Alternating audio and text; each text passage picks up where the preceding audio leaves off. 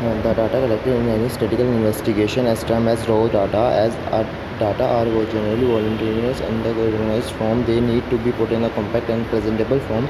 Classification of tabulation of data in form a part organization of data. Classification is a primarily and tabulation is a prepare the ground for proper presentation of statistical data. Classification of the process and arranging data in group or classes according to some common characteristics possessed by the fact considering the data according to Professor Kerner. Classification is the process of arranging things in the group or classes according to their assembles and affinities the given expression to the unity of attributes that may subsist among the diversity of individuals.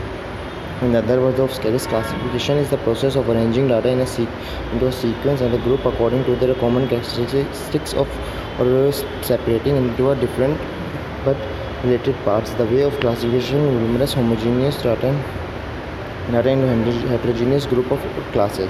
Objective of classification. The main objective of classification are there the consequence mass of data, statistical data collected during the course of an investigation of numerous that is not possible to appreciate even after a careful study. The real significance figure unless presented in the considered form. For example, the data collected in the population census are huge, fragmented that it is not possible to draw a conclusion.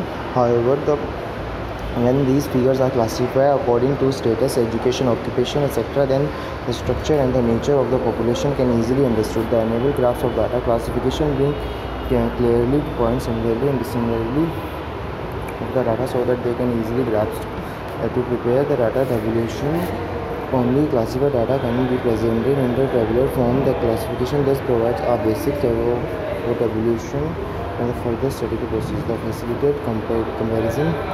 Classification of data enable one to make comparison. For example, data in household classified on the basis of age, religion, education, income, expenditure, occupation, etc. can be used for drawing comparison between the same income and expenditure, etc. To study the relationship, classification enable one to bring out of cause-effect relationship in if there any data. The key state of good classification, although no hard and fast rule can be laid down, the classification of following general guidelines may be observed for the good classification. Executive classification may be exhaustive in the sense of each and every item in the data must be found mutually exclusive.